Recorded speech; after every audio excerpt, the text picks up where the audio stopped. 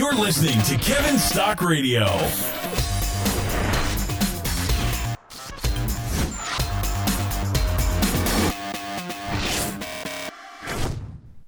Hey, it's Kevin, and I got something a little bit different in this podcast. So I just recently finished an article called Carbohydrates in the Carnivore Diet, and I've worked on it for months and months and months, and it turned out to be about almost 15,000 words, which is like a small book. And so a lot of people asked if I could record a podcast on it. And most of these podcast episodes I've done have been based on articles I've written, but I usually just kind of talk on them extemporaneously. But today I'm going to kind of read this like an audiobook. I will probably, diverge here and there. But for the most part, I'm just going to read this so you can enjoy this in your car or while you're working out or wherever you listen to podcasts if you can't read the article. Like I'm a reader myself, so I always recommend, checking out the article. I have all the references there. And so you don't have to take notes because all this is in a blog post. You can just go to kevinstock.io. If it's not the top one, you just search carbohydrates in the carnivore diet on the website and it'll pop up. But without further ado, let's just dive into this, and here we go. So the title, Carbohydrates and the Carnivore Diet, doesn't even make sense. Meat has virtually no carbohydrates. Nearly all carbs and sugars in our diet come from plant-based foods. But here I want to discuss what carbohydrates do have to do with the carnivore diet. So over the last few years, I've done a number of experiments within the framework of the carnivore diet. And I have I have a blog post on this. It's called Carnivore Diet Experiments, where I talk about my previous carnivore diet experiments, which include 3 months of a carnivore transition where I went through levels 1, 2, and 3. I had a 6-month time period where I ate just beef and water. 3 months after that, where I reintroduced various animal-based foods, where I ate other meats and organs, seafoods, and eggs. Then after that, I did 6 months of complete, quote-unquote, nose-to-tail eating. After that, I did a 6-month muscle-building protocol. After that, I did a 3-month fat loss protocol. All of these eating just animal source nutrition, meat-based foods, basically no carbohydrates, no fiber. And I've discussed the results of these findings in that blog post. So if you want to check that out, I recommend just going onto the website to find those. Okay. But during this time period, I had not experimented with carbohydrates at all. In fact, I'd gone years without eating any plant-based foods, virtually zero carbohydrates, no fiber, not even the occasional sugar cheat, like just straight up strict for a long time. And for the last several years on a daily basis, I've been asked about non-meat-based foods. And since I hadn't eaten any in years, I couldn't answer these questions from experience. So I was curious. What would happen if I ate a jar of honey after not eating carbohydrates for years? Would I feel terrible? Would cravings return? Or would my muscles fill out and my training skyrocket? I wondered what would happen if I ate blueberries and avocados after years of no fiber. Had my microbiome morphed? Would it be overwhelmed and unable to handle this fiber? Would I bloat, vomit, explode? I mean, what would happen if I ate a cheat meal or if I had an entire cheat day? Would ice cream kill me? Would curiosity kill the cat? Well, I conducted these experiments, and luckily I survived to tell you about them here. They were enlightening. Some of the results I anticipated, some definitely caught me by surprise, and we're going to discuss those here. But before I reveal the results of these experiments, I want to talk about carbohydrates. So for the purposes of this article, I'm going to ignore many of the things that come pre-packaged with plant-based carbohydrates like phytotoxins and anti-nutrients. For more on these, I highly recommend downloading The Health Dangers of a Plant-Based Diet. It's an ebook I wrote. You can grab it on the website, download it. It's totally free. In that, I go into much more detail about phytotoxins and anti-nutrients and basically the health dangers of a plant-based diet. All right, so what are carbohydrates? Now, without going into all the biochemistry, there are a few things to know about carbohydrates. 1, we store carbohydrates as glycogen in our liver, where we store about 100, 120 grams. And we also store it as glycogen in our muscles, where, approximately 400 grams of glycogen in our muscles. And you could think of the liver and the muscles as limited short-term, gas tanks, which are energy tanks. When the gas tank is full, excess fuel, excess carbohydrates get stored as fat, fat is our long-term energy storage, okay? So second thing, carbohydrates are sugars. Ultimately, when we eat carbohydrates, they get broken down into glucose, fructose, or a combination of the two. And 3, most of our dietary carbohydrates come from plants. Virtually none come from animal tissue. Okay, so let's look at a few paths of carbohydrates, okay? So this is titled Path of the Potato, which is a glucose-based carbohydrate. A potato is a heap of starch called amylose, which gets broken down into glucose and taken into the blood. The bloodstream then delivers this sugar to the liver, and it can go to feed cells directly as well. At these destinations, glucose can be used, it can be converted for use, or stored as glycogen or fat. Now, the path of a pear, fructose, which is fruit sugar, is a little bit different. It's not used to feed cells directly. It's taken up by the liver, where it's broken down and then stored or used much like glucose. And then we have table sugar, sucrose. When someone mentions sugar, this is generally what they're talking about, sucrose. It's a molecule of fructose and glucose. Most table sugar comes from sugar cane, which is a tall grass with a big stem. We don't often think of sugar as a plant-based food, but it is. The process involves shredding the cane, adding water, and then crushing this mixture to extract the juice. The juice is then dried and into a granulated form, and then you get sugar. It's simply a processed and refined plant part. The sugar beet, which is a root, can also be refined to give us sucrose as well. But the important thing here is almost all sugar in our diet comes from plants. Whether it's the glucose from a potato or the fructose from the pear or the sucrose from the sugar cane, sugar comes from plant-based foods. A quick note on this, an exception would be lactose, which is milk sugar. But it wasn't until recently, in terms of human evolution, that we could even digest this molecule past childhood. I wrote a blog post on dairy where I go into kind of the background of lactose, etc. But it is a milk sugar. It does provide carbohydrates, so that is an exception that I wanted to note here. Okay, let's talk about low-carb diets. Prior to the agricultural revolution, modern humans would have never eaten a significant amount of carbohydrates. A diet where 30% of calories came from carbs would be the upper end of even like the most aggressive estimates. So modern human physiology and biochemistry involved in and from this low carbohydrate, low glycemic, low insulin environment.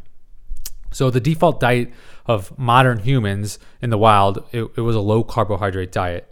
But it's not just humans that eat a low-carb diet in the wild. So let's talk about low-carb cows. Cows are ruminants. They graze on roughage, grasses, and shrubs. They eat a lot of cellulose. Humans, we can't use cellulose. We can't use fiber for any significant amount of energy, but cows can. Ruminants are foregut digesters, which means they use their rumen, which consists of multiple complex stomachs filled with bacteria, to ferment this fiber. The fermentation produces short-chain fatty acids, which make up the bulk of the cow's nutrition. So via this ruminal fermentation, cows are eating a diet that consists of about 70 to 80% fat, most of which is saturated fat, about 20 to 30% protein, and virtually zero carbohydrates. And so cows aren't unique in this. So let's just take a look at gorillas, for example. A gorilla eats a lot of leaves. Okay, leaves are about 60% protein, 40% carbohydrate, with just a minuscule amount of fat, like less than 5%. And while it would be tempting to equate, eating leaves, like eating salads, and a high protein, low fat diet with like a small gut, trim waist, the opposite is closer to the truth. Due to the gorilla's large gut, they're called hindgut digesters.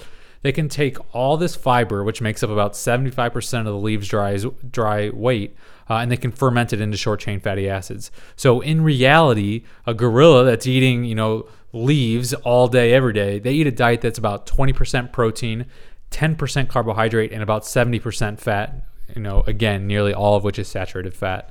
So gorillas and cows are not unique in their ability to turn this seemingly nutrient-poor plant-based food into high-energy fat. All herbivores use one or the other of these digestion methods. Now, what about lions, for example. Lions, like humans, we can't use fiber as any significant means of an energy source. But carnivores have a much simpler digestive system. And this isn't an issue because lions eat nutrient-rich herbivores, which provide the lion with a high-fat, low-carbohydrate diet. So the cow, the gorilla, the lion, they all eat a high-fat, moderate-protein, low-carb diet. And the ancestral human diet had macronutrient ratios very similar to these. And it wasn't until humans thought we could outsmart nature that this changed significantly. Now, today, most humans eat a diet that is over 60% carbohydrates. The USDA even recommends up to 65% of your diet be made up of carbohydrates. And in many areas of the world, this percentage is even higher. And what happens is fat and protein get sacrificed. Protein often drops below 15% of one's calories, and fat calories tend to come from sources that are easily oxidized, very inflammatory, and damaging. More on that in a blog post I wrote, Health Dangers of Plant-Based Food. You can get in that ebook I wrote, The Health Dangers of Plant-Based Diet, goes into more of that as well. So it's common to equate a plant-based diet with a healthy diet. However, 70% of our diet is already plant-based and thus carb-based. And I would argue that our health is spiraling in the wrong direction. Okay, so cows eat grass, gorillas eat leaves, lions eat antelope, and humans, we eat carbs. And so perhaps it isn't such a mystery why humans are the only chronically sick animal, besides those that we domesticate, of course. Wild animals, they don't tend to get obese, they don't get diabetes, they don't get osteoporosis, arthritis, allergies, IBS, autoimmune diseases, heart disease, or cancer. But for humans and the animals we domesticate, these are commonplace. Over the millions of years of human evolution, we had little exposure to high-carb meals and no exposure to the super high-sugar diets that we have today.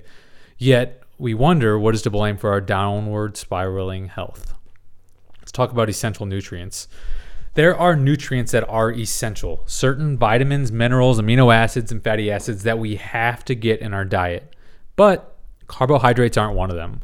Only a few cells in the body require any glucose at all, like red blood cells and certain cells of the central nervous system in the brain. And this small amount can easily be made in the body from proteins. About 80% of the central nervous system can use ketones, which leaves less than 30 grams of glucose per day that is actually needed by the brain, which can easily be obtained via gluconeogenesis. The one macronutrient that humans, we don't need to eat, and it's the one that we eat in the greatest abundance. So let's talk about the high-carb, plant-based diet of the world. So if we look at what the world eats, we can see carbohydrates dominate. But perhaps surprisingly, there are really 4 main foods that contribute to the majority of carbohydrate consumption: wheat, corn, rice, and sugar. So grains, wheat, corn, and rice, these are grains. We think of these as ancient foods, daily staples since the beginning of human existence. But if you put all of human, the genus human, Homo, onto a 24-hour clock, if you put our whole existence on a 24-hour clock, grains didn't become any significant part of the human diet until 5 minutes ago. So for 23 hours and 55 minutes, humans didn't eat grains. Besides requiring agricultural techniques to consume in any meaningful way, grains are laced with plant toxins and anti-nutrients to prevent herbivores and humans from eating the plant's offspring. And the offspring grains are the seeds of grasses. So these are the offspring. But 5 minutes ago, in terms of our human evolution, we took these plant seeds and we made them a very significant part of the human diet by artificially breeding them and selecting them for size and abundance. Things get worse. In the last second, back to our human evolutionary clock, in the last second, the Industrial Revolution, we began refining these, thereby concentrating carbohydrates and their prepackaged toxins in many cases. Then, in the very last split second, we altered these even further. We began genetically modifying them. Now about 90% of major crops are genetically modified organisms. So we've engineered new traits into plants that wouldn't otherwise naturally occur. We've engineered higher lectin loads to deter insects. We began spraying them with pesticides and insecticides and fungicides. We've added preservatives so we can store and ship these foods around the world. And all of these changes came with a heavy price. Let's consider wheat, and let's talk about gluten. So gluten is an energy storage protein. It's not a carbohydrate, but it comes packaged in wheat, which is a carbohydrate-based food. And it's a good example of how we have fundamentally changed plant-based foods into artificial, synthetic, dangerous foods. So when some people eat gluten, it triggers an immediate severe attack on the lining of the small intestines. It's called celiac disease. You may have heard of it. Now, celiac disease dramatically increased in the United States in the 60s and the 70s. This is about the same time that genetic breeding further transformed wheat. You know, the old 4.5-foot amber waves of grain, they turned into 2-foot semi-dwarf wheat. You know, what this resulted in, yields went up, profits went up, and so did the gluten concentration. And so this gluten concentration, it wasn't only more abundant, but the gluten was fundamentally different. Like the molecular structure of gluten was chemically altered. So many people think celiac is just a genetic condition and gluten doesn't cause problems with people who don't have this condition. But there's been particularly one, dynamite, but several studies that have shown that the risk of developing celiac disease is connected directly to the amount of gluten children consume. And of course, if you want to see the references of this, just check out the article on my website where I reference all this. So the ability to tolerate gluten is now, it's commonly seen as on a spectrum, from those who have the ability to tolerate in certain quantities to those who simply just can't tolerate even the smallest doses. We know that our digestive tract can't handle wheat proteins. They're called prolamins, like gluten and other lectins very well. Genetically modified wheat and altered proteins are like foreign invaders to the body. They cause damage to the gut, quote unquote, leaky gut, that can cause widespread inflammation, autoimmune disorders, and disease. But it's not just wheat that we've transformed. Let's consider our next major carb-based food, corn. Now, with corn, there's a big difference between eating an organic ear of corn versus high fructose corn syrup extracted from genetically modified corn. Okay. That said, an ear of corn is quite unnatural itself because originally corn was small, about the size of your little finger. The seeds of the wild grass would easily fall off and disperse. But today we've engineered it to give us massive ears of corn. The seeds cling to the cob so tightly that corn can't even exist on its own in the wild. So although an ear of corn is quite unnatural today, it's not even close to the other versions of corn that make up so much of our diets. Today, most of us eat the version of corn that results from steeping it, taking the starch, refining the syrup, and further processing it to give us high fructose corn syrup. This is the version of corn that we eat in massive, massive quantities. So corn is a good example of what we tend to do with many plant-based foods. In the wild, the plant part is relatively scarce, small, and low in carbohydrates. It would be difficult to eat in any large quantities, but we selectively breed it, genetically modify it, and change these natural plants into unnatural variations, for bigger versions, sweeter versions, higher yield versions. Just look at some of the things that we use corn for. We use cornstarch made from the endosperm, and we use it as a thickening agent. It's also the main ingredient in biodegradable plastic. We squeeze the germ of corn to get oil, which we fry our food in. It gets further hydrogenated to make margarine. We use corn to make cereals, snack foods, salad dressings, soft drink sweeteners, gum, peanut butter, flour products. The list goes on and on. But when we eat these end products, the fact that we are eating a high-carb, plant-based food really becomes obscured. For somehow we get a disconnect that the fact that we're actually eating corn. Now let's talk about rice. So rice, like corn and wheat, it's a seed of a grass, and it's a worldwide staple food. And like all seeds, grains, nuts, legumes, it comes with potential problems. Remember, grains are the seeds of grasses. Seeds are vital for the survival and success of a plant species. And because seeds are so important, plants take extra measures to ensure they get protected, spread, and have the best chance of growing and producing their own seeds. So ensuring the offspring's survival and success is of paramount importance to the plant, and so they lace them with phytochemicals to deter predators from eating them. And contrary to popular belief, the nutrition in seeds is intended for the growing plant, not for human health and nutrition. And when we steal this nutrition for ourselves, it comes with consequences. So today, these three carb-based foods, wheat, corn, and rice, it makes about half of the world's food. pretty staggering. Now, let's switch to the next major, carb source that's really wreaking havoc, and that's sugar. So with grains, we took plants and processed them into our daily staple foods, and we did the same thing with sugar. Sugar, as we know it, is even newer than these grains. When refined white sugar first came to Europe, it was very expensive. It was a luxury reserved for the wealthy. And it wasn't until the 1900s, after industrial processing and extraction were developed, that sugar became any significant part of our diet. Now, of course, it's cheap and wildly abundant.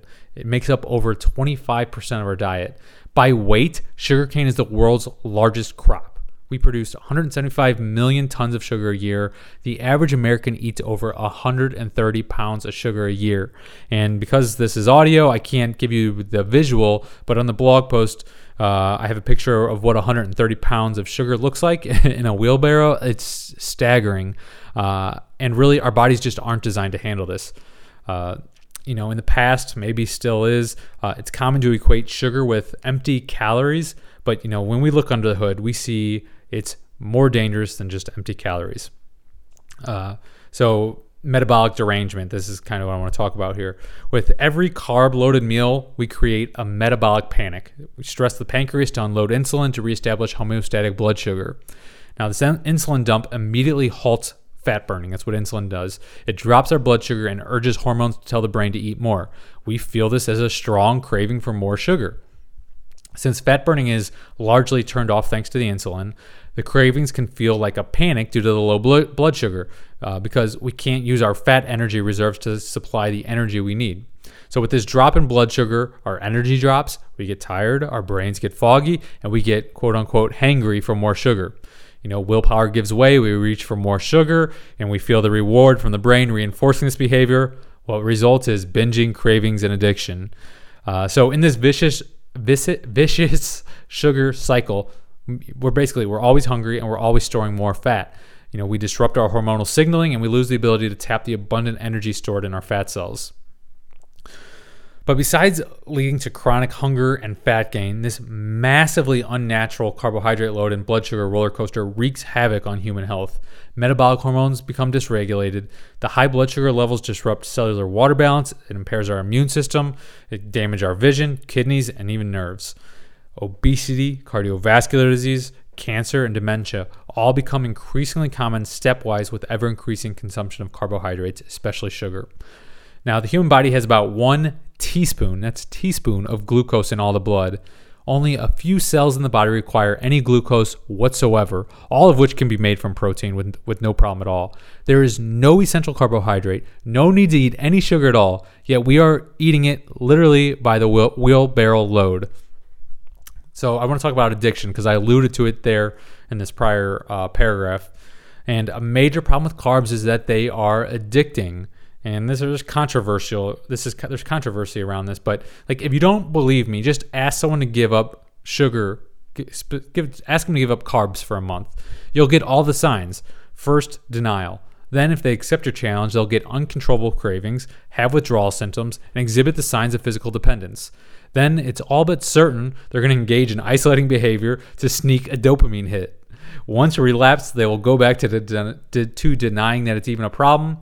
Rinse and repeat. That's the addiction cycle right there. Sugar's effect on the brain is staggering. It causes neurochemical changes in the brain similar to other addictive drugs. It activates the same regions of pleasure as cocaine.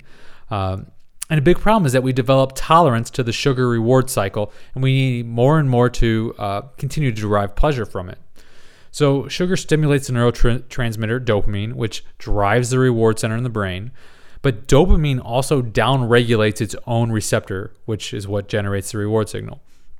So what this means is the next time around, you're going to need more sugar to generate more dopamine to generate less reward, and so on, until you're consuming a whole lot of sugar and getting almost no reward for it. And this is what's known as tolerance. And as one's tolerance increases to sugar, so does the addiction. So the next thing I want to touch on here is toxicity, because I'm often asked, is sugar toxic?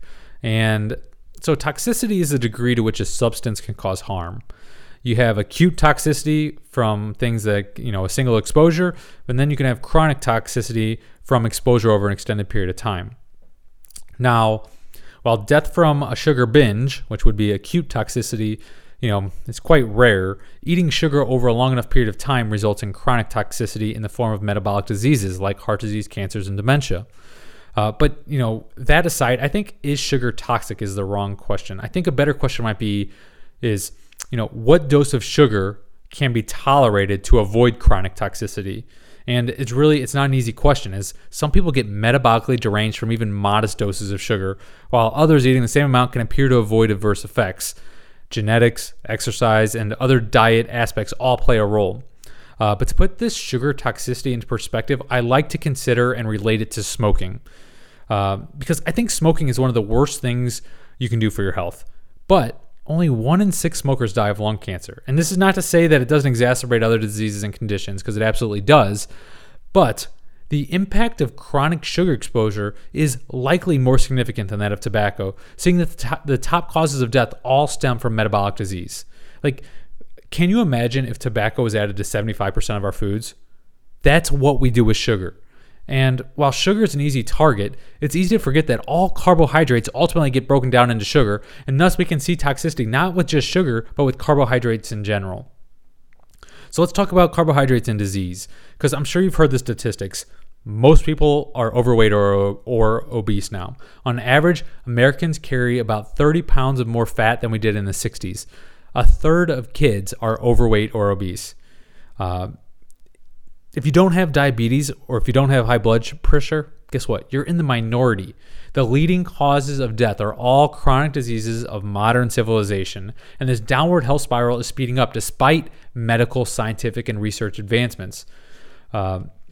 Eating meat and animal fat has also seen a downward trend during this time, about a 20% decline since the 70s. What's interesting is we didn't just fill in this 20% of lost calories from meat with nothing. We replaced it with non-meat-based foods. And we not only replaced these calories, but we piled on an extra 500 plus calories on top of it.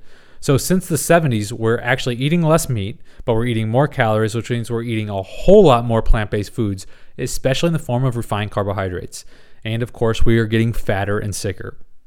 So let's talk a little bit more about metabolic derangement. Because metabolic dysregulation, like metabolic syndrome, it's at the intersection of all our major degenerative conditions, and carbohydrates play a leading role in this problem.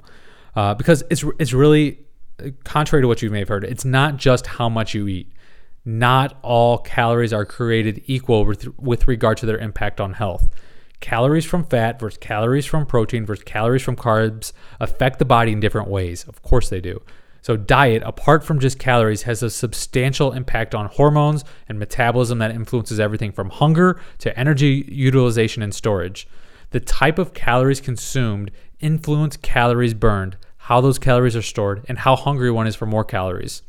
So for example, this is called the carbohydrate insulin model, and it describes a vicious cycle where carbohydrates lead to overeating, which leads to fat gain, which leads to more overeating.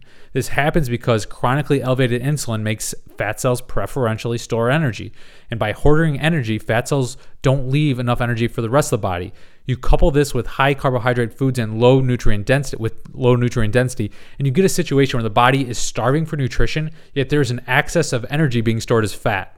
So carbohydrates, especially added sugars, are to blame as they are directly linked with metabolic disease. The more carbs we eat, the higher the risk for metabolic syndrome. So let's specifically talk about cardiovascular disease and carbohydrates. Cardiovascular disease is the number one killer worldwide. Statistically speaking, that is what you are most likely to die from. But most people don't link carbohydrates and cardiovascular disease. Instead, we've been trained and conditioned to associate saturated fat and cholesterol as the culprits for clogging arteries. But according to the research, I think this is misguided. There's a 2019 meta-analysis that shows carbohydrates are the likely cause of heart disease. And the strength of the conclusions in the study meet Hill criteria, which suggest causation. Metabolic disease is the number one predictor of cardiovascular disease. There's a study done in 2011 that shows hyperinsulinemia as a top predictor of heart attacks. 2 out of 3 heart attack victims have metabolic syndrome. High blood pressure is linked with high carbohydrate consumption. There's a 2016 meta-analysis of randomized controlled trials that suggest restricting carbohydrates and eating more animal protein is the way to improve your blood pressure. More sugar is associated with higher blood pressure and cardiovascular mortality. Then, this year, 2019, there is a fantastic look at carbohydrates being linked to heart disease across 42 European countries. And it showed carbohydrates, not fat, as the link. There's also a study looking at low-carb diets and CAC scores that show animal-based low-carb diets don't cause cardiovascular disease. We have higher total mortality associated with higher carbohydrate intake. A study that included 18 countries, over 130,000 people, showed fat had zero association with heart disease. It also showed that the more animal protein one consumed, the lower the death rates. There's a study called the Nurses' Health Study, which included nearly 100,000 women. It showed that women who drank more than 2 servings of sweetened drinks per day had a 40% higher risk of heart attack and death from cardiovascular disease. And risk of cardiovascular disease mortality increases exponentially with increasing percentages of calories from added sugar. So sugar is so dangerous, in fact, that the World Health Organization lowered its quote-unquote target recommendations for added sugars from 10% to 5%, which is less than a can of soda. But Americans still consume about 15% of calories from added sugar, drinking a gallon of soda a week, which just blows my mind. And this doesn't include natural sugars either, or other carbohydrates that ultimately get turned into sugar. So if you're not familiar, metabolic syndrome is classified by having 3 or more of conditions, which I'll list here. All of these conditions are exacerbated with increasing carbohydrate consumption: obesity, high triglycerides, low HDL, high blood pressure, high blood sugar, and insulin resistance. So besides being a top predictor of cardiovascular disease and death, metabolic syndrome increases the risk of most of our chronic diseases, including cancer and dementia. So as mentioned in the research that I kind of just listed to you there, one of the best ways to improve metabolic syndrome is simply to reduce carbohydrate consumption. All right, let's talk about cancer a little bit. Because the chances are that if you're able to listen to this, me speaking this right now, and if cardiovascular disease doesn't kill you, then cancer is the next most likely cause of death. Most people do not associate metabolic disease with cancer, but the research suggests that we should. Cancer cells need a lot of glucose, much more than healthy cells, because they rely on anaerobic glycolysis to fuel their rapid growth. So the more glucose in the blood, the more likely cancer cells can proliferate. Cancer cells also thrive in high insulin environments, as insulin is a growth hormone that helps cancer cells grow. With insulin resistance, the body tends to have higher insulin and higher blood sugar levels, which sets the stage for cancer cells to thrive. And research has linked elevated insulin with cancer risk. There was a study done in 2014 that showed when fasting insulin was above 6.1, there was a 250% increased likelihood to have prostate cancer than when insulin was below 2.75. Another study showed similar results. When fasting insulin was above 10, it increased the risk for cancer mortality by over 200%. So evidence suggests that carbohydrates play a significant role in cancer. We see increased processed food consumption increases cancer risk. About 1 in 8 women in the United States will get breast cancer, but lifelong vegetarians have an increased risk, and diets high in carbs greatly increase the risk of breast cancer. Colon cancer is linked with high carbohydrate diets, more so than the weaker association the World Health Organization used to declare red meat as a risk factor for colon cancer. And there's even mechanistic data for the role of high fructose corn syrup in the causation of colon cancer. And we know, I guess let's talk a little bit about the ketogenic diets in cancer. So it's really, it probably shouldn't come as a surprise that a carb-restricted ketogenic style diet is being used as an adjunct therapy to cancer treatment. So there's this doctor, his name is Dr. Seyfried, has done pioneering work in this area. His research has shown that when animals with brain tumors are put on a ketogenic diet, they exhibit markedly decreased tumor growth rates. He's found that when he improves an animal's, it's quote unquote called a glucose ketone index, for just 2 weeks, the animal's tumor weights tend to decrease about 90% with a 5x increase in survival rate. Now, these studies have not just been done in animals. Like we have numerous case studies in humans as well. Two that I'll mention here. There's this one in 1995 where there was these 2 young patients that had high-grade brain tumors who were unresponsive to standard treatment, and basically they were expected to die. They were put on a ketogenic diet as a last resort experimental therapy. Guess what? Both patients experienced long-term tumor management without the need for further treatment. In 2010, there's this case study of this woman who suffered from a high-grade astrocytoma, which is a brain cancer. And with standard treatment plus a ketogenic diet, the tumor was eradicated. But only when she suspended the ketogenic diet did the tumor return.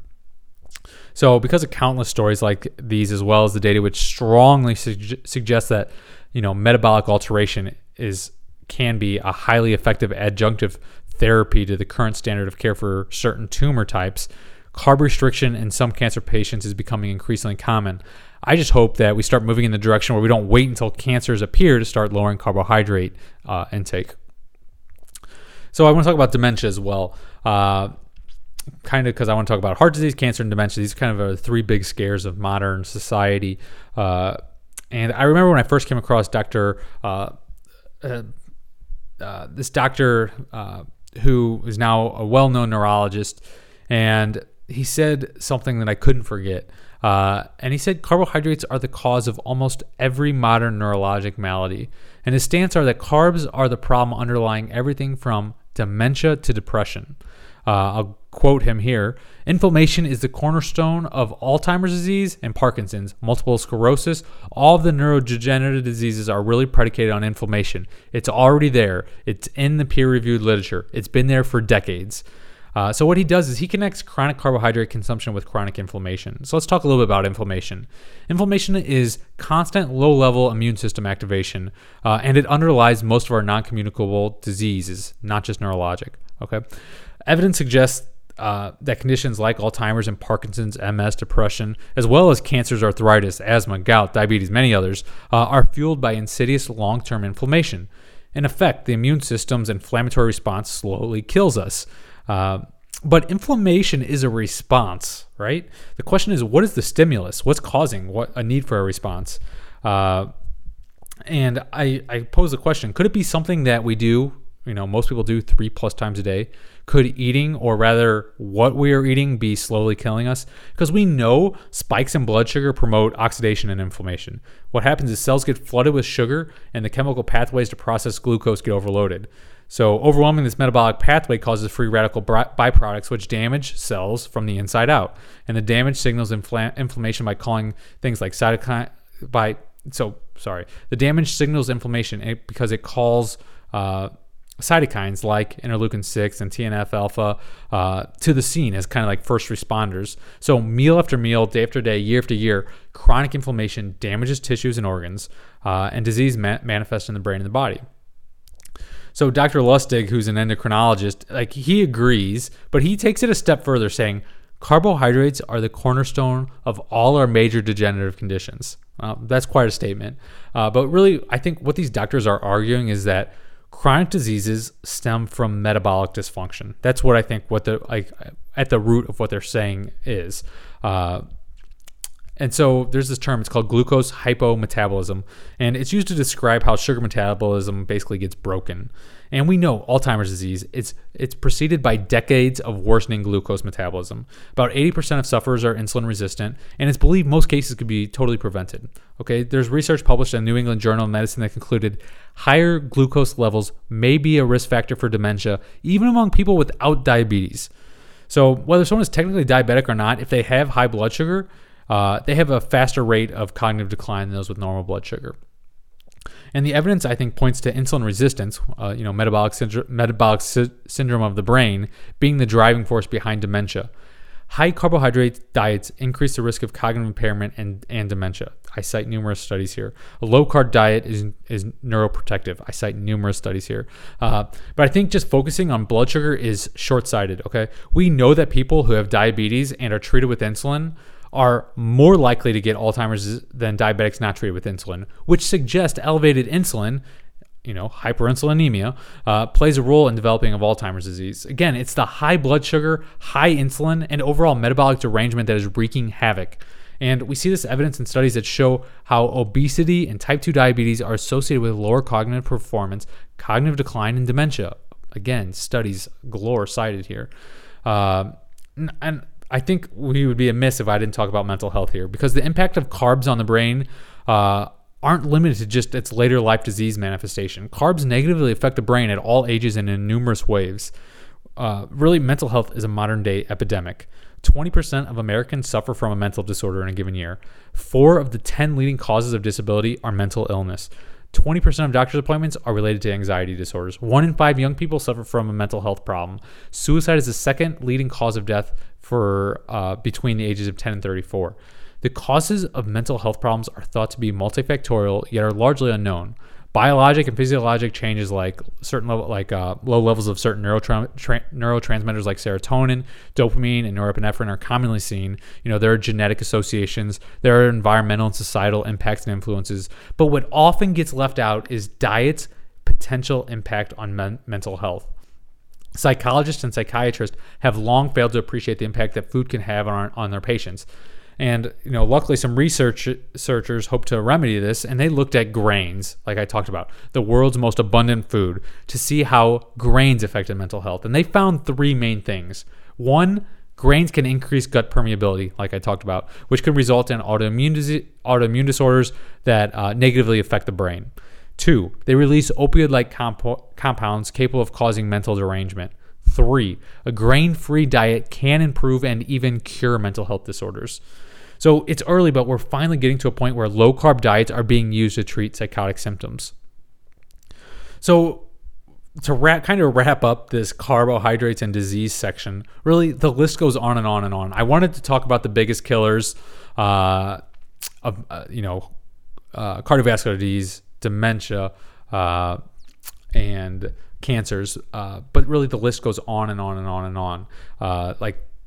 Let's mention autoimmune disorders briefly, because carbs, especially grains, we know promote intestinal permeability that can lead to autoimmune disease.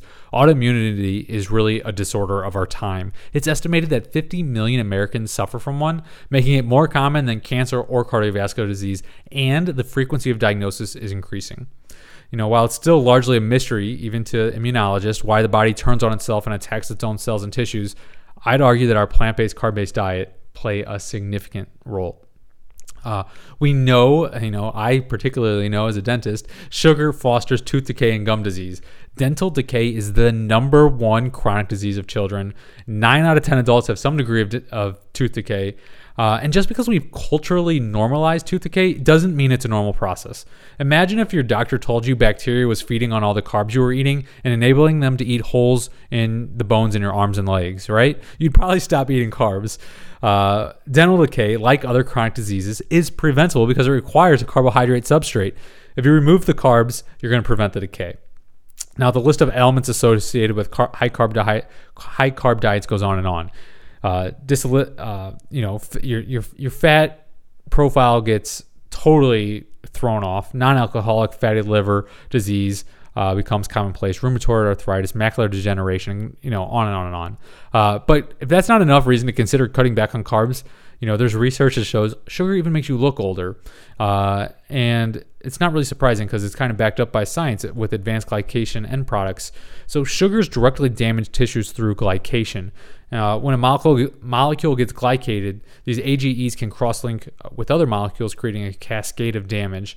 And this damage, it doesn't only age you, which it does. It's also implicit in a number of health problems, including diabetes, hypertension, vascular damage, and dementia. It's all interconnected.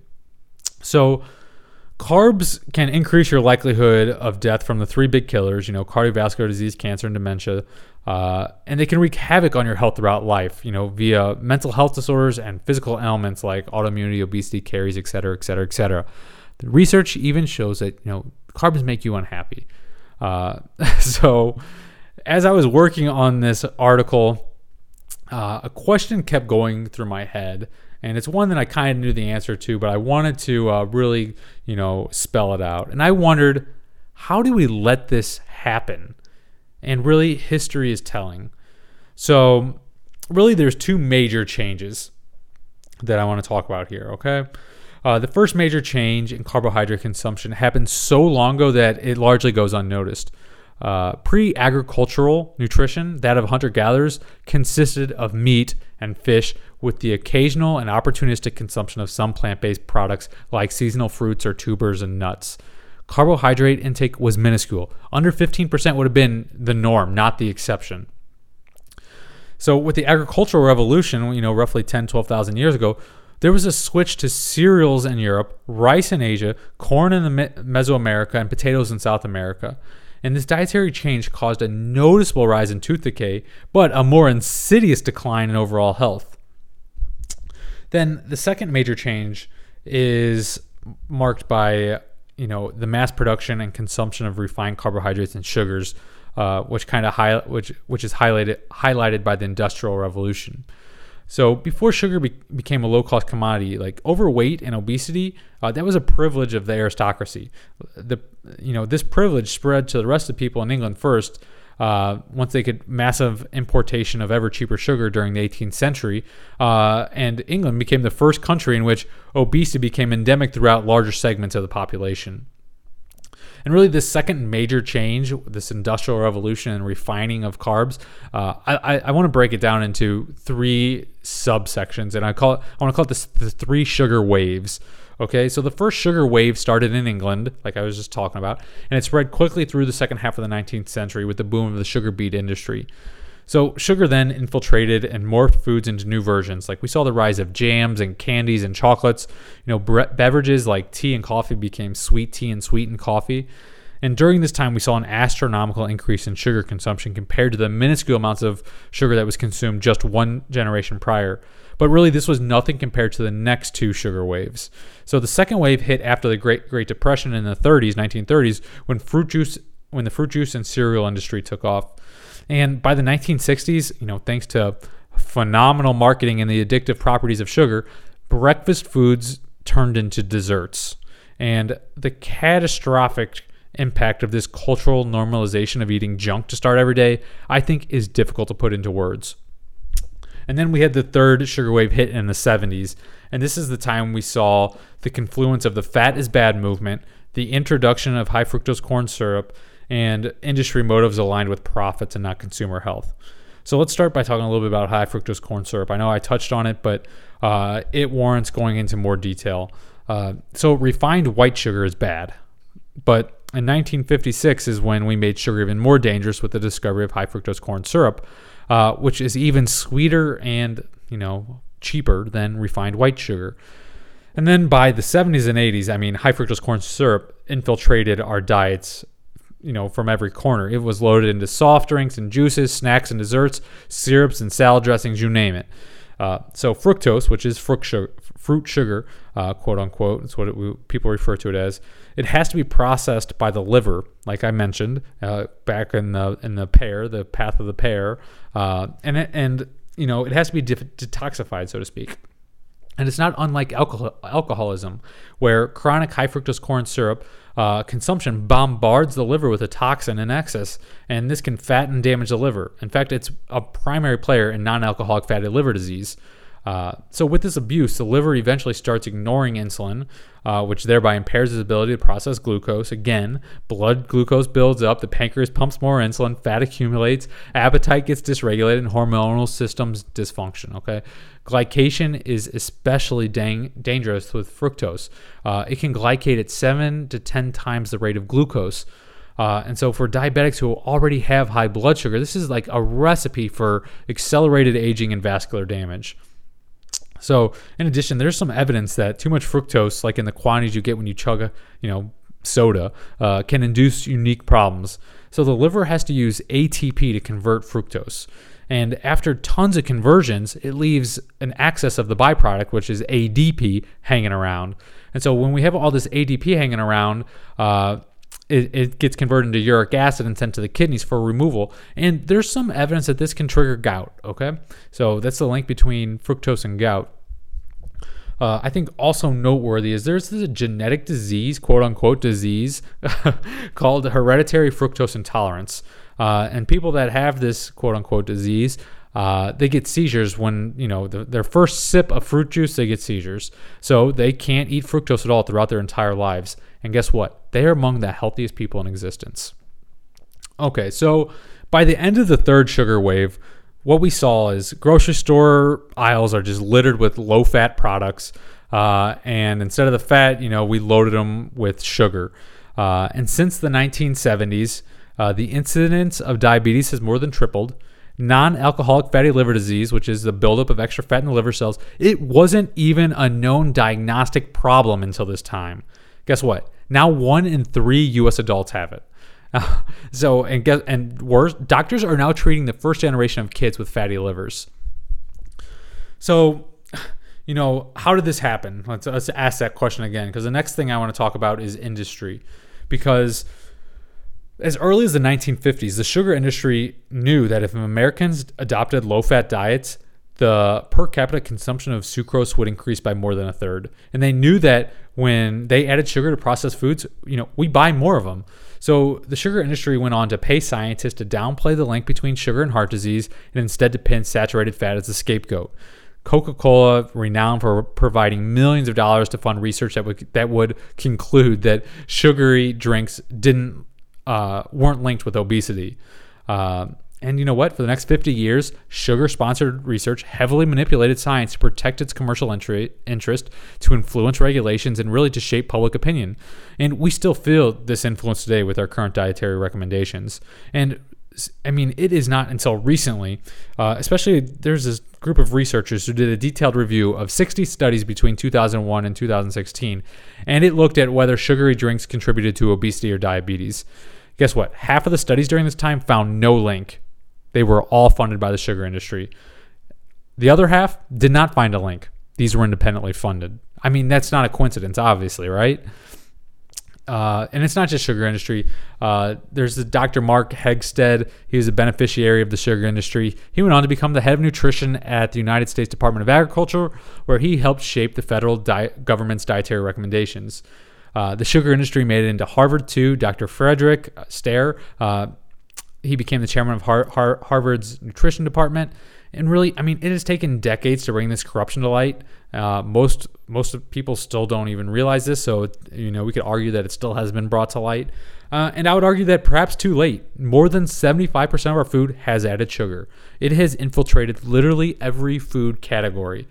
So what happened? The food industry created a need for sugar with its palatability, addictability, and price. And by manipulating research and recommendations, they also manipulated our beliefs about food. Which brings us, which I think we need to talk about, the fat is bad movement. Because the sugar industry needed a scapegoat for the downward health trends, and fat took the fall. You may have heard of Dr. Ancel Keys. In 1953, he manipulated some data to conclude that animal fats were responsible for the dramatic rise in heart disease. And I'd argue his published paper is one of the deadliest studies ever done, because he published this research that showed 6 countries with high animal fat intake and their associated higher risk of death from heart disease. And this was the catalyst to the low-fat, high-carb recommendations of the last century. And it's one of the biggest contributors to the skyrocketing epidemics of obesity, diabetes, and heart disease. Because fat, and in particular meat, became bad. Grains became quote-unquote healthy carbs. Vegetable oils became quote-unquote healthy fats. And sugar was considered, this innocuous, empty calories, harmless, but, just some empty calories. But really, what got lost in this story is that Dr. Keys excluded 22 other countries from the study that didn't support his hypothesis.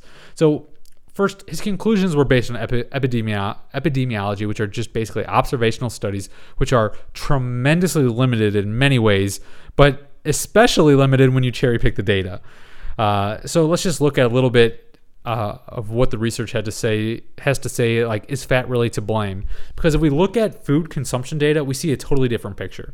For example, in England, animal fat consumption was stable between 1920 and 1970, but heart attacks increased 10x. In Switzerland, after World War II, the death rate from heart disease decreased, yet the intake of animal fat increased by 20%. That's curious. In Yemen, the people who ate mainly animal fats had little heart disease and diabetes, while in Israel, where they ate margarine and vegetable oils, they had the highest levels of both. In Georgia, in the former Soviet Union, Those who ate the most fatty meat, they lived the longest. In the U.S., animal fat consumption fell throughout the 20th century while heart disease increased.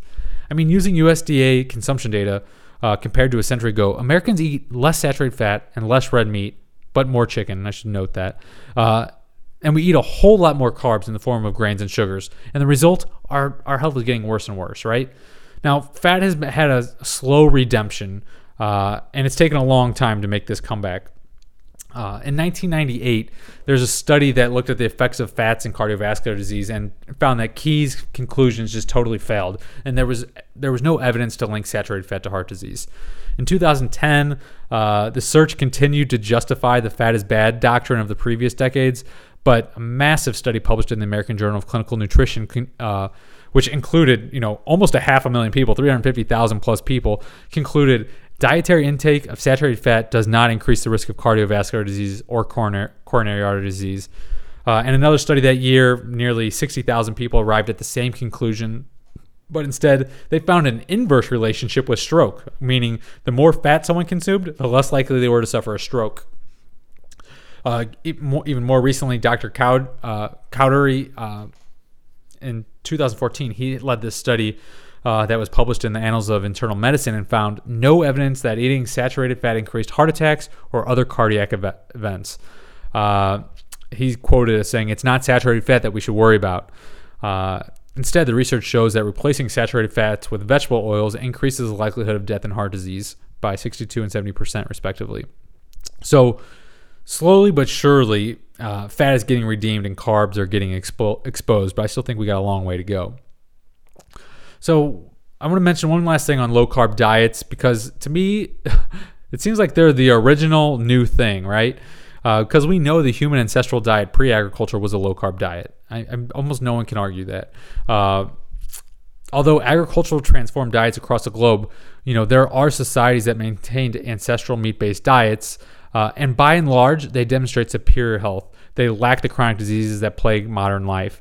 And if you want to study up more on this, I wrote an article on evidence of a meat-based diet. I maybe even have a podcast episode on it that goes into more detail about these ancestral diets and a meat-based diet and evidence for a meat-based diet.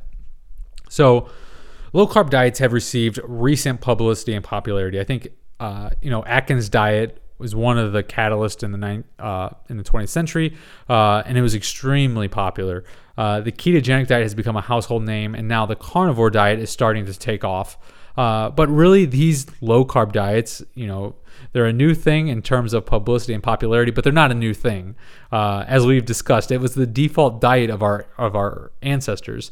I mean, high-carb diets in the context of human diets over time, those are the new kids on the block, and the new kids have been a big-time troublemaker. In the 1800s, it's widely accepted that carbohydrates were fattening. In 1825, there was a book published which blamed what was at the time a relatively new problem, obesity, and it blamed it on starches and flours and sugars. And then, less than 20 years after that, there was another claim that every case of obesity could be cured with a diet consisting primarily of meat. William Banting is really considered the father of the low-carb diet, which is, like I said, it's kind of the new old thing, but he popularized weight loss via limiting carbs and sugars in the 1800s. He was someone that struggled with obesity throughout his life. He tried everything to lose the weight. Nothing worked. Maybe you've heard a story similar to this. And he came across this Dr. William Harvey, who was an ENT, and Dr. Harvey was researching the effects of sugars and starches. And so William Banting consulted with Dr. Harvey, and Harvey told him, he said, "Hey, try eliminating sugars, bread, and potatoes." And he told Banting to focus on eating large amounts of meat. Guess what? Banting finally lost the weight. So I think it's funny. We tend to think of medicine as primitive in the 19th century, and in many ways it was. But I think what they lacked in science during this time, they seemed to, compensate with simple common sense, observation, and experience. So with the rise of processed and refined carbs, the three sugar waves, misaligned industry motives, the success of these low-carb diets were largely forgotten in the 20th century. And, of course, we replaced them with the new diet recommendations that we've been suffering with. So in 1992, the USDA released the de facto healthy diet in the form of the food pyramid. And the base of the pyramid, the foundation upon which a healthy diet is built, the USDA determined that was grains, where they recommended a staggering 6 to 11 servings a day. And I think the results of these recommendations are quite clear. So that's it on carbs. I want to talk about my carbohydrate experiments. So based on everything I've just talked about, you're probably wondering why I'd even consider experimenting with carbs. And I think that's a valid question. But here's why I did. So I received so many questions about carbohydrates in the carnivore diet that I wanted to be able to speak from personal experience, not just theory. Okay. Quite frankly, I was genuinely curious what would happen with these experiments. After years of not eating any carbs, any fiber, what would happen if I ate, a jar of honey, or what happened if I ate a couple avocado and 2 pints of blueberries? And then finally, I think there is a case of carbs, which I'm going to get to here in a minute. Okay. So after years of eating only meat, without a single deviation, not one plant, so basically 0 carbohydrates, no fiber, I ran the following experiments. Experiment number 1 was with honey. So I wondered, what would happen if I ate a jar of honey after not eating carbs for years? Remember, would I feel terrible? Would cravings return? Or would my muscles fill out and my training skyrocket? So I first experimented with raw organic honey as a way to test the effects of a quote-unquote pure carbohydrate without much of the other negative things in plants, like the phytotoxins and anti-nutrients. So I considered running this experiment with a pure carbohydrate source like dextrose or glucose, but I wanted to experiment with real food sources and not a supplemental form. So another reason I chose to test with honey is that I run a Facebook group called Meat Health. It's a meat-based nutrition Facebook group, and really it is the most awesome group. Everyone is very civil. People are just there to help people. However, every time honey gets brought up, it literally breaks out into civil war in the group. So I wanted to see what all the rage was about, and so my first experiment was with honey. So this was the experiment design. 1 jar of raw organic honey, which was going to equate to 100 grams a day, which is about 5 tablespoons, 4 straight days. I was going to take 50 grams pre-workout, 50 grams post-workout. Okay, so here's the results. And I had some preconceived expectations with this experiment. So I have done various forms of carb cycling over the last 20 years. And from this, I have a good feel for how carbs impact the body when reintroduced after a period of restriction. So I thought it was likely that my hunger would go through the roof when I tasted honey. I didn't think my weight would change very much. If anything, maybe a slight increase from holding a bit more water from glycogen supercompensation. I thought maybe I'd see a slight intake in short-term energy, maybe a slightly better pump in the gym. And I thought maybe I'd experience an energy crash and some brain fog coming down from the sugar high. But it turns out I was pretty much wrong about everything. Not everything, but a lot. So I didn't experience any increase in hunger or cravings. I did not gain any weight, and so I was kind of right about that. I did not have an uptick in energy. I did not have a better pump in the gym. I did not have an energy crash. So talk about the most boring experiment ever, right? But I think this is fascinating. So after years of not eating carbs or sugars, I feel like I finally slayed the carb sugar addiction. So when I brought them back in, it was no big deal. So in the past, when I'd used carbohydrate cycling on the high carb days, I always had this massive uptick in hunger and cravings. And I usually had an uptick in energy and mood as well on these days. I didn't experience any of this during this week of the honey experiment, nor the subsequent weeks in which I went back to just eating meat. So just as interesting, from the years of eating just meat, it seems my muscles fully adapted to maximize glycogen storage. Without the need for carbs. Thus, I didn't experience any increase in weight from water retention. I didn't get a better pump in the gym, etc. Again, back when I used carb cycling, so after 3 to 4 days without carbs, I would start to flatten out. My muscle bellies would not be as full as glycogen.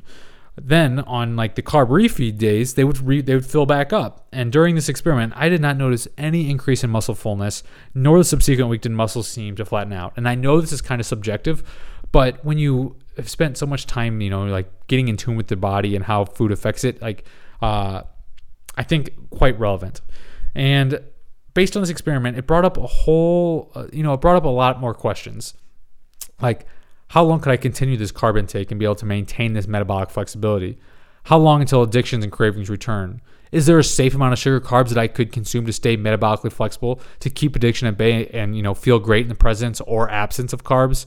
How many carbs for how long would then require me to readapt to carnivore, to re-kill addictions? So my intuition tells me that if I were to keep eating 100 grams of carbs a day from honey, a sugar addiction would develop in pretty short order. I think I would lose a degree of metabolic flexibility where my muscles would flatten out without the consumption of carbs. But I don't think necessarily this is all or nothing. So for example, let's say I wasn't eating 100 grams of honey a day, but rather every other day or just once a week.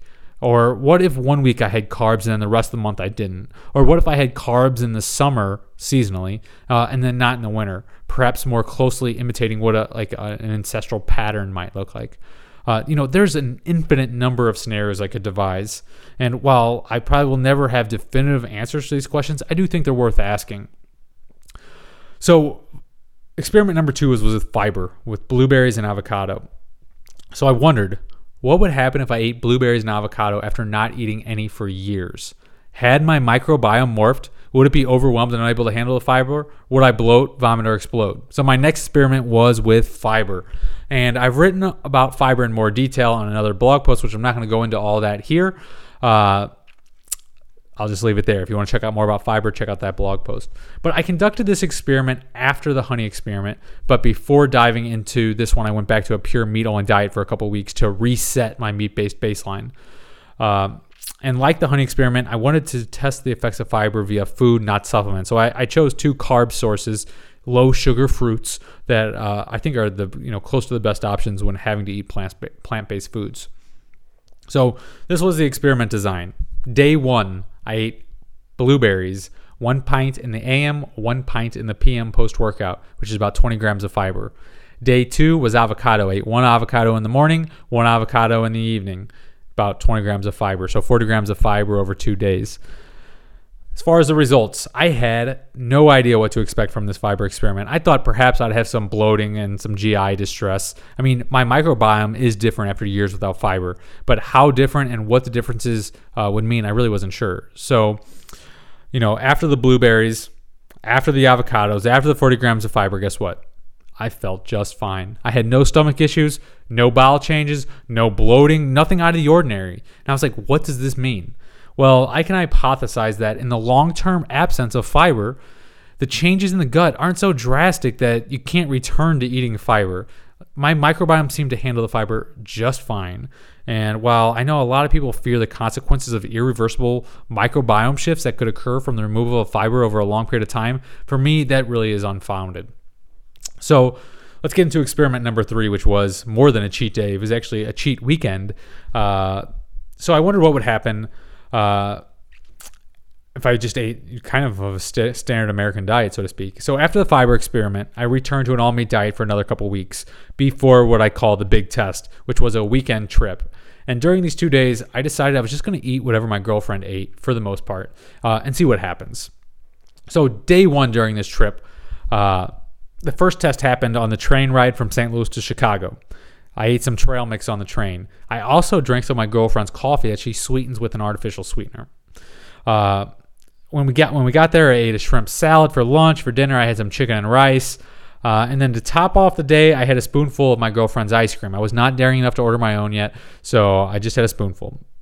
I didn't push the envelope too much on day 1. I mean, I had meat with every meal, and then I threw in the sides and snacks. But one thing stuck out like a sore thumb, and that was the sweetness sensitivity. So my girlfriend's coffee had, it tasted terrible to me, and it was the sweetener. And I know, I used to love artificial sweeteners, free calories, right? But one sip of her coffee, and all I could taste was the terrible aftertaste. In the past, I never noticed this, or if I had, I didn't mind it. In fact, I probably liked it. But it seems like my taste buds have gotten far more sensitive to sweetness. And while this caught me off guard on the train, but it doesn't surprise me. Our taste buds would have never encountered the level of fake sweetness in these sugar packets. And I think a neat thing happens when you eliminate sugars and carbs and stop bombarding your taste buds with sweetness. Guess what? They can regain their normal sensitivity. And I think this is an analogy that can be extrapolated to other areas of health. Because, think about it. Diabetes manifests when cells lose their sensitivity to insulin. I think we lose sensitivity to certain foods that we deem are quote-unquote okay, yet really are negatively impacting our digestion. They're causing inflammation and adversely affecting our health, but we've lost sensitivity to many of the cues. So by long-term removal of carbs and plant-based foods, I think people can regain sensitivity and get more in tune with their bodies. It becomes easier and more clear to determine which foods make you feel good and which cause problems. Now let's talk about the ice cream. Because while I didn't care for the greens or the rice, they didn't seem to cause any major immediate problems. But the ice cream, it was phenomenal. I mean, in the past, if I tasted something like this, I would need to eat a half gallon of it. But I had a spoonful of my girlfriend's and I was satisfied. It was enough. So my psychology and relationship to food has undoubtedly changed. I can eat a treat and I don't need it. And if I've tasted it, I can feel, that's enough without needing to devour an entire curtain. I mean, anyone that knows me knows that isn't me. Like, I'm the all or nothing guy. If I'm eating ice cream, I'm eating all of it. I think one of the most underrated benefits of the carnivore diet is this psychological change so many people experience. It fixes our relationship with food. So where most diets fail is that this relationship with food never gets repaired. Addictions persist, hunger and cravings end up winning out over willpower. But when you no longer have to exert willpower to eat right, you can finally win this battle. Okay, let's talk about day 2. So on day 2, I ordered bacon and eggs for breakfast. I was on vacation, and the last thing I wanted to do was ruin my day by, eating something like biscuits and gravy that could just wreck me the rest of the day. So I had a pretty standard keto breakfast there. For lunch, we opted for the healthy option, healthy quote unquote, steak and rice veggie bowls. And if you've ever ordered one of these, I'm sure you know, like the serving size of steak leaves much to be desired. I'm accustomed to eating closer to 2 pounds of meat in a meal than 2 ounces. I mean, a few thin strips of steak just doesn't cut it for me. So as is typical with these meals and the standard American diet in general, I was hungry in a couple hours after lunch. But I held off till dinner, which dinner was the biggest test. It was my brother's birthday, and we took him out to an Italian restaurant. And the meal was mostly meat. I mean, we ordered meat on meat on meat. But, it had spices and seasoning and sauces as you would expect. And I noticed it in my digestion, undoubtedly. I was burping, bloating, just not feeling great. It wasn't dramatic, but when you know what good digestion feels like, it is easy to know when it doesn't feel right. And again, I think this is just an example of having a much higher intuitive sense of feeling, tasting, knowing when things are right and wrong. Because if you've been on the right track for so long and you deviate a little bit, it's easy to notice. But if deviation is the norm, it takes a wild deviation to notice. So I want to mention a few further thoughts on these experiments. Because these tested some acute responses to food after long-term absence, but they didn't really say much about, the long-term chronic exposure to these foods. And it's really important to note, I wrote an article on false positives and false negatives. It's on the website Meat Health. It's MEAT.health, where that article is posted. But false positives and false negatives can completely skew results of simple N=1 experiments like this, and really lead to improper interpretation of the results. So if you're going to do an experiment like this, please read that article so you have the right mindset going into them. So since these initial tests, I have experimented with a few other quote unquote targeted carnivore experiments where I cycled in some carbohydrates, plant-based foods. And I've tried adding carbs in various ways. For example, I've tried different carb timing. I tried carbs post-workout. I tried carbs pre-workout. I tried them, in the morning versus the evening. I tried various carb intervals. Like I had every other day, every third day, every fourth day. I tried having carbs back-to-back day and then no carbs for numerous days. And I've also tried various carb sources: white rice, potatoes, squash, berries, things like that. And what I've noticed from these experiments is that some carb timing, some carb amounts, and some sources are better or worse than others, and it depends on so many factors. But one thing that really was consistent is that there was no consistency. Like for me, it's been hard to draw conclusions besides the fact that carbs complicate things. They don't seem to improve much of anything, with the caveat for the case for carbs I'm going to talk about below. But they have a negative impact to varying degrees. So just to summarize some of the learnings from these experiments, and the long-term zero carb, zero fiber, zero plant-based food, because it's evident that adequate carb restriction can kill carbohydrate cravings and sugar addictions. It can restore a healthy relationship to food. It can resensitize taste buds. It can enhance dietary intuition. And it can just overall make you feel great, both mentally and physically. Without a doubt, people have different abilities to handle plant-based foods and carbs. The poison is likely in the dose and the duration based on one's individual, tolerance ability. One last note on these experiments, and that's on blood glucose. I didn't wear a blood glucose monitor during these experiments. Besides being expensive and a bit tedious, I'm not sure how meaningful the results would be anyways, because I'm fairly confident I would have seen high postprandial blood glucose. And there's some research on long-term carb-restricted diets and reintroduction of carbohydrates. And people who have undergone such experiments generally see, post-meal hyperglycemia, high blood sugar spikes when they reintroduce carbs. And a couple things can cause this. For one is when you're on just a meat-based diet for a very long time, as my blood work demonstrates. Which I also have that in a blog post if you want to check out my blood work. But my insulin has been super low for a very long period of time. So in a respect, my body doesn't expect to need a lot of insulin at any one time, as is needed with a high carbohydrate meal. So when I reintroduce carbs, the body get caught off guard, so to speak, and the amount of insulin released is less than needed, which results in higher blood sugar levels. And then the second thing is, on long-term low-carb, no-carb diets, the body can develop a degree of glucose-sparing insulin resistance in the muscles. And what this means is the muscle cells adapt to using the higher levels of circulating fatty acids for energy, and they block insulin so as to save glucose for the central nervous system. It's like the exact opposite of typical insulin resistance in diabetics. So in a sense, the body needs to get carb adapted, just like the body had to get fat adapted. Fat adaptation can take weeks, and it's one of the reason, and one reason is that the muscle shifts from ketone use and more towards fatty acids for fuel, thereby sparing glucose and ketones for the central nervous system.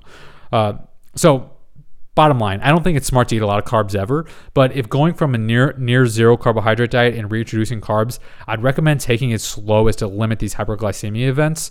And if you conduct any experiments like this, I'd also recommend introducing carbs post-workout, which can help promote glucose uptake in the muscle via a process called enhanced non-insulin-mediated glucose uptake, which you don't really need to know, but that's how it works. All right, so last section here is the case for carbohydrates. So I think the most important benefit of the carnivore diet is getting healthy. And that is a very vague statement, but I'm going to explain here. Because this doesn't just mean healing an underlying issue like an autoimmune disease or getting a better body, both of which can certainly be a part of getting healthy. But I think it also encompasses developing a healthy relationship with food upon which long-term success can be built. If you're hungry, if you're malnourished, if you're always fighting against cravings, you've already lost. We know that through the research. But if you can get nourished, get satiated, get satisfied, if you can fix this relationship with food, the hardest part of the battle is won. So my recommendation is win this battle first. And then once this battle is won, and it can take 3 months, more likely 6 months to 12 months if you're already healthy. If you're not healthy, it could take 1 to 3 years. The metabolic damage has happened over decades for many people, and so expecting to reverse this in a week is just it's not realistic. So you got to go in there with the right mindset. And if you're not doing this, a meat-based diet right now, and you're thinking about it, I'm just going to tell you one place I would start is on Meat Health. There's a 30-day guide, also a 30-day, the same thing is posted on my website. It's actually a 90-day guide, but that will help you not only transition into the diet, but also give you the right mental framework for thinking about the diet. Okay, but let's say you won this battle, okay?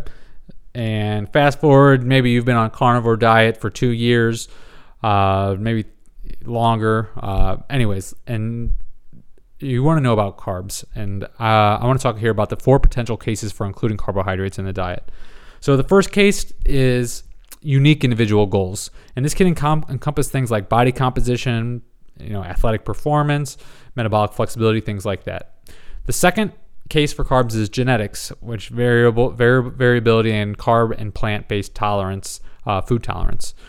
Third case is adapting to the carnivore diet, in which I'll talk about, tiptoeing in versus diving in.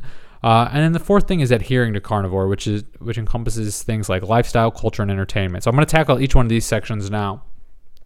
And the first one, the first case for carbs is unique individual goals or performance goals. So beyond health, we eat for countless other reasons, such as to transform our bodies to look a certain way or to enjoy the taste of something new. And I think the first case for carbs relates to an individual's unique goals related to performance and body composition. And this is a gigantic topic. I mean, it includes muscle building, it includes fat loss, it includes endurance, it includes strength, it includes sports. So if using carbs to supplement a body composition or performance goal, I recommend taking a deeper dive into other podcasts I've done. So for example, I did a podcast with the Strong Sisters, the Armstrong Sisters. They're known as the Strong Sisters on social media, Ashley and Sarah Armstrong, who use a carnivore diet with some targeted carbs. So Ashley is has more of a strength emphasis. Sarah is more of a bodybuilding focus. Focusing on hypertrophy and such. Of course, there's a tremendous amount of overlap between these two arenas.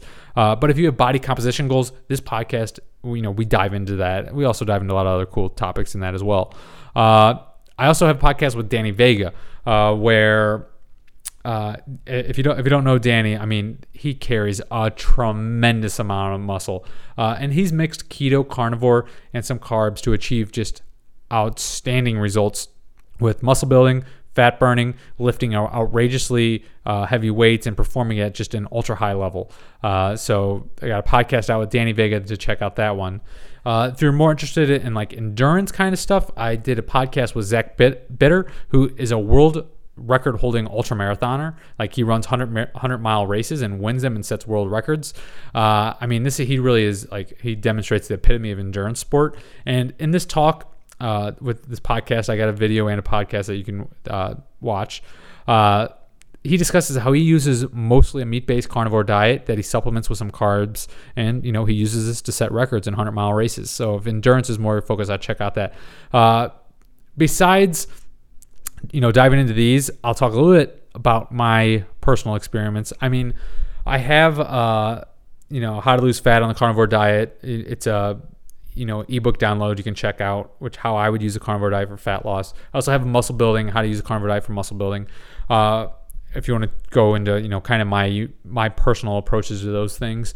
But I just want to quickly mention here, based on, decades of personal experiments, as well as that of others, like a whole lot of research, as well as just intuition that results from all this, I think intelligent use of the right carbs at the right times for the right person can help optimize for certain body composition and performance goals. Now, that statement was incredibly vague on purpose. Like, everyone has a different history. My workout history is very different than yours. Everyone has different goals. My goals are different than yours. Different personalities, different desires, and on and on and on. And this is where a tailored approach is 100% needed. And without, I can't tell you what's best for you unless I know, so much about your total history, what you want. It goes on and on and on and on. So basically, I want to mention this with just a gigantic caveat that the wrong carb sources, the wrong amounts, the wrong timing can do more harm than good, both with health and the objective sought to achieve. So in many cases, I think even if body composition or performance goals are a top priority, if you keep health as the number one priority, this is going to help optimize your long-term success in these other areas as well. So, like, my personal recommendation is build your body and performance goals on a meat-based foundation. Okay, let's talk about genetics. So while humans are far more genetically alike than we are different compared to other intraspecies genetic differences, there are differences to take into account, of course. Like, some people do have higher carb tolerances than other. In Southeast Asia, there's a continent of people who consumed a lot of white rice and had low levels of obesity and diabetes until, like everyone else, they started eating a more Western diet. Some people can detox certain phytotoxins better than others. The poison is in the dose and duration, like I mentioned, and some can tolerate small doses of poisons and be fine, while others get harmed by even minuscule doses. So if you're going to eat carbs, I think it's wise to figure out which ones you tolerate best and go from there. So let's talk about adapting to carnivore. So I've written extensively on how to adapt to the carnivore diet, especially in the 30-day guide. which again you can pick up at meat.health. For most people, I think removing carbohydrates from the start is the best way to go. It's like jumping into a pool. There's like this initial shock where it can be uncomfortable, but you get in and you get acclimated very quickly. So slowly cutting out plant-based foods and carbohydrates can be a lot like tiptoeing into a cold pool. It can prolong the agony, can draw out adaptation symptoms, and cause people to just turn around and forget about getting into the pool altogether. However, there are some people where the initial shock is too much, the water is too cold, and it takes too long to get comfortable in the temperature. And so, while I'm pretty sure, and this is the exception, not the rule, some people do benefit by slowly weaning off carbohydrates. So by leaving in some fiber and carbohydrates, adaptation symptoms can be lessened. I've seen it help people who initially struggled with their sleep or who struggled with bowel issues, energy issues. Like all these are common early on. But some people, they experienced them to such a degree that, the only option was weaning off them. And once weaned off, they were able to find success after that. So if you happen to fall into this camp, what I would do, this is how I'd approach it. I would keep a small amount of carbohydrates or fiber foods, such as low sugar fruits like avocado or blueberries, or maybe a sweet potato, peeled and pressure cooked, with each meal. Then I'd slowly reduce the amount per meal and eliminate them from some meals altogether. Then maybe go one full day without any carbs or fiber. Then the next day include some. Then 2 days without it, and then 2 days without carbs, fiber. Then include some, etc., etc. You get the picture. And like I said, this can be like pulling off a Band-Aid, but for some people, this is the only way they can manage. Now, of course, there are serious downsides to this approach. Beyond delaying adaptation, prolonging symptoms, slowly tiptoeing into the water can, keep cravings around. It can take longer to fix the relationship to food. Relapse becomes a big concern. So I don't recommend this approach for most people, and I reserve it for like really those who just can't deal with the shock of jumping straight into the cold deep end. Okay, let's talk about adhering to carnivore. So flexibility in one person's diet is another person's relapse. Long-term success with a healthy way of eating requires self-awareness. For some people, they know that one cookie turns into 10. It's easier to say no to all cookies. A flexible diet is a recipe for, relapse into old habits, cravings, and carbs. This is kind of how I am with alcohol. Like the opportunity to drink arises every single week. It's easier for me to say I don't drink, both to myself and to others, than it is to say, I'm not drinking tonight. Like for me, 100% is easier than 98% in this case. Because with the former, I don't drink, no decision has to be made. It's already made. Like no willpower is required. There isn't any temptation. Again, 100% is easier than 98%. Because with the latter, I'm not drinking tonight, it leaves the situation open-ended. It leaves the possibility that I could say, yes, I'll have a drink. And thus it requires energy to make the quote-unquote right decision. It requires willpower. And personally, I'd rather save that willpower for other decisions. Then, of course, on the flip side, there are many, many people who can stick to a healthy way of eating as long as they have wiggle room. Like the flexibility to have an occasional drink or dessert makes it easy to adhere the other 95% of the time. For these people, 95% is easier than 100%. People often tell me that as long as they can have some chocolate after dinner, they can stick to a meat-based diet. However, if they aren't allowed that chocolate, they would rather just stick with this, standard American diet. But kind of my point of view is if deviating is scheduled in, then it really isn't deviating. And if 5% flexibility allows for 95+% on target, to me, that's a success. It's important to note, like life happens, and if deviations are expected and even factored in, it helps many people from throwing the baby out with the bathwater, so to speak. One slip up doesn't derail the train. So by factoring in life, they have much higher degrees of long-term success. I think this also closely ties in with eating in a way that fits your lifestyle. Like we live in cultures that are dominated by carbohydrates. There are very few meat-based societies anymore. I mean, carbohydrate-based foods play a role in our lifestyles, cultures, and just really society at large. Food takes the form of entertainment and pleasure. We don't just eat to survive, but like to fulfill other aspects of our lives. So for this reason, I think people need to define carnivore diet for themselves. So should everyone be on the carnivore diet? And I do think the majority of people should be on the carnivore diet, with the caveat everyone needs to define their own version. In the podcast I did with the Strong Sisters that I mentioned earlier, I asked them about various carnivore diet frameworks. Like, there's a flexible carnivore diet, there's a keto carnivore, there's a targeted carnivore, there's a caveman carnivore. I mean, there's a plethora of these carnivore diet derivations, and who should follow which kind, and what is right. And I asked them their opinion, and they gave just such a perfect answer. They said, you should follow the insert your name carnivore diet. And I think what they mean is that everyone should tailor the carnivore diet to their unique life, goals, and personality. I often see people get their identity wrapped up with a diet. And by all means, this can be a good thing. Like, if someone identifies as a quote-unquote carnivore, they're much more likely to stick with it because they attach their identity to it. But it can also be a bad thing, because if someone attacks the diet that you identify with, you take it as a personal attack. And, as an example of this is, I saw Dr. Sean Baker, who, is a friend of mine and probably one of the biggest advocates for the carnivore diet. I saw him get criticized for eating. He was talking about, he ate a piece of cake at his son's birthday party. And then people went online, of course, and said, oh, he's just meat-based. He's not carnivore. And to me, this just turns into like cult-like dogma. It's why I like to use the term meat-based anyways instead of carnivore. Meat-based is vague, it's broad, yet I think is understandable, and that's why I like it. If I were to try and define it, I would say that it means getting the vast majority of your food from animal source nutrition. Meat is the foundation of every meal, and meat includes muscle meat, organs, seafood, eggs, and even some dairy. I mean, the goal is not to follow a diet. That's what I'm getting at here. The goal is to eat healthy and maintain it over the course of your life. And I think success comes from thinking long-term lifestyle, not short-term diet. And to make a meat-based diet fit into your life and for the long term, you need to tailor it to your goals, to your lifestyle, to your desires, and even your genetic variability. And I think one of the best ways to achieve this is to understand the foundation, to understand carnivore meat-based diet, and to have your unique definition included on top of the foundation. And while I think experimenting with your personal, insert your name carnivore diet is important, what at this time I don't even think is worth experimenting with is the meat-based foundation. Personalize on top of the foundation. Leave the foundation in place if you dare, or if you dare not to.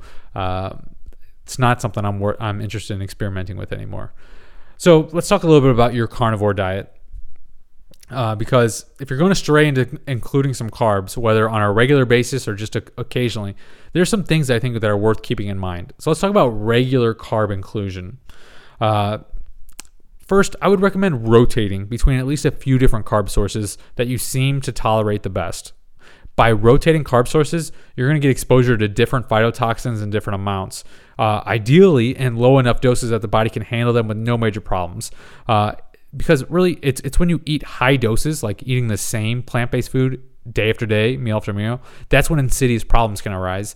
So, for example, if you like potatoes and you seem to feel fine when you eat potatoes, unless you include them every day, you may not realize the negative cumulative impact of the alkaloids. Or if you eat berries every day, you could be oblivious to the oxalates that build up over time. That's why I recommend, finding a few carb sources that you can rotate. And my personal opinion is that the low sugar fruits tend to be the best options for those. There can be other options I'll get to. So I think there are substantial risks to including carbs on a regular basis. I mean, for me, it's taken years to regain taste sensitivity, to kill carb addictions, to regain amazing brain function, and just feel great, and it does put some of this at risk. Like I said, the dose, the frequency, and the duration can all impact the potential problems or relative okayness of various carbs. So what kind of carbs? Well, like I said, carbohydrates complicate things. In my carb experiments, I chose to test with sweet potatoes one time or a couple times. And even though I carefully picked these, I aggressively peeled them and I pressure cooked them, they still came with problems. For example, when I was eating just meat, I never have body odor. And this is not just, me that experiences that. That's actually a pretty common symptom of eating just meat. But after eating a sweet potato, I do every time. And it makes me raise my eyebrows a little bit, right? Also, more than once, within minutes of eating a pressure-cooked peeled sweet potato, I've gotten nauseous where like my stomach dropped and cramped. Yet other times I ate them, I was just perfectly fine. So, that's kind of the example of carbohydrates complicate things. I also experimented with white rice.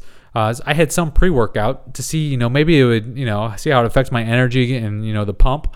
But guess what? The indigestion and burping ruined the workout. So even if these carbs had some tiny benefit pre-workout in theory, the negative impact for how I felt greatly outweighed any potential impact, good positive impact it might have had. But on the flip side, white rice is one of the only carb sources that I've experimented with that I feel consistently okay with most of the time. Not so good pre-workout on that example, but most of the time, when I've tried white rice, I've been fine. So that's, as far as grains, for me personally, my low sugar fruits like an avocado or some berries and white rice are like the only things that I have consistently felt okay with. Okay. So I mention this because if you decide to include carbs on an ongoing basis, like some form of targeted carnivore, for example, it does complicate things and it can definitely have negative consequences. So just some things to keep in mind. Now, I recommend proper preparation of plant-based foods if you're going to eat them.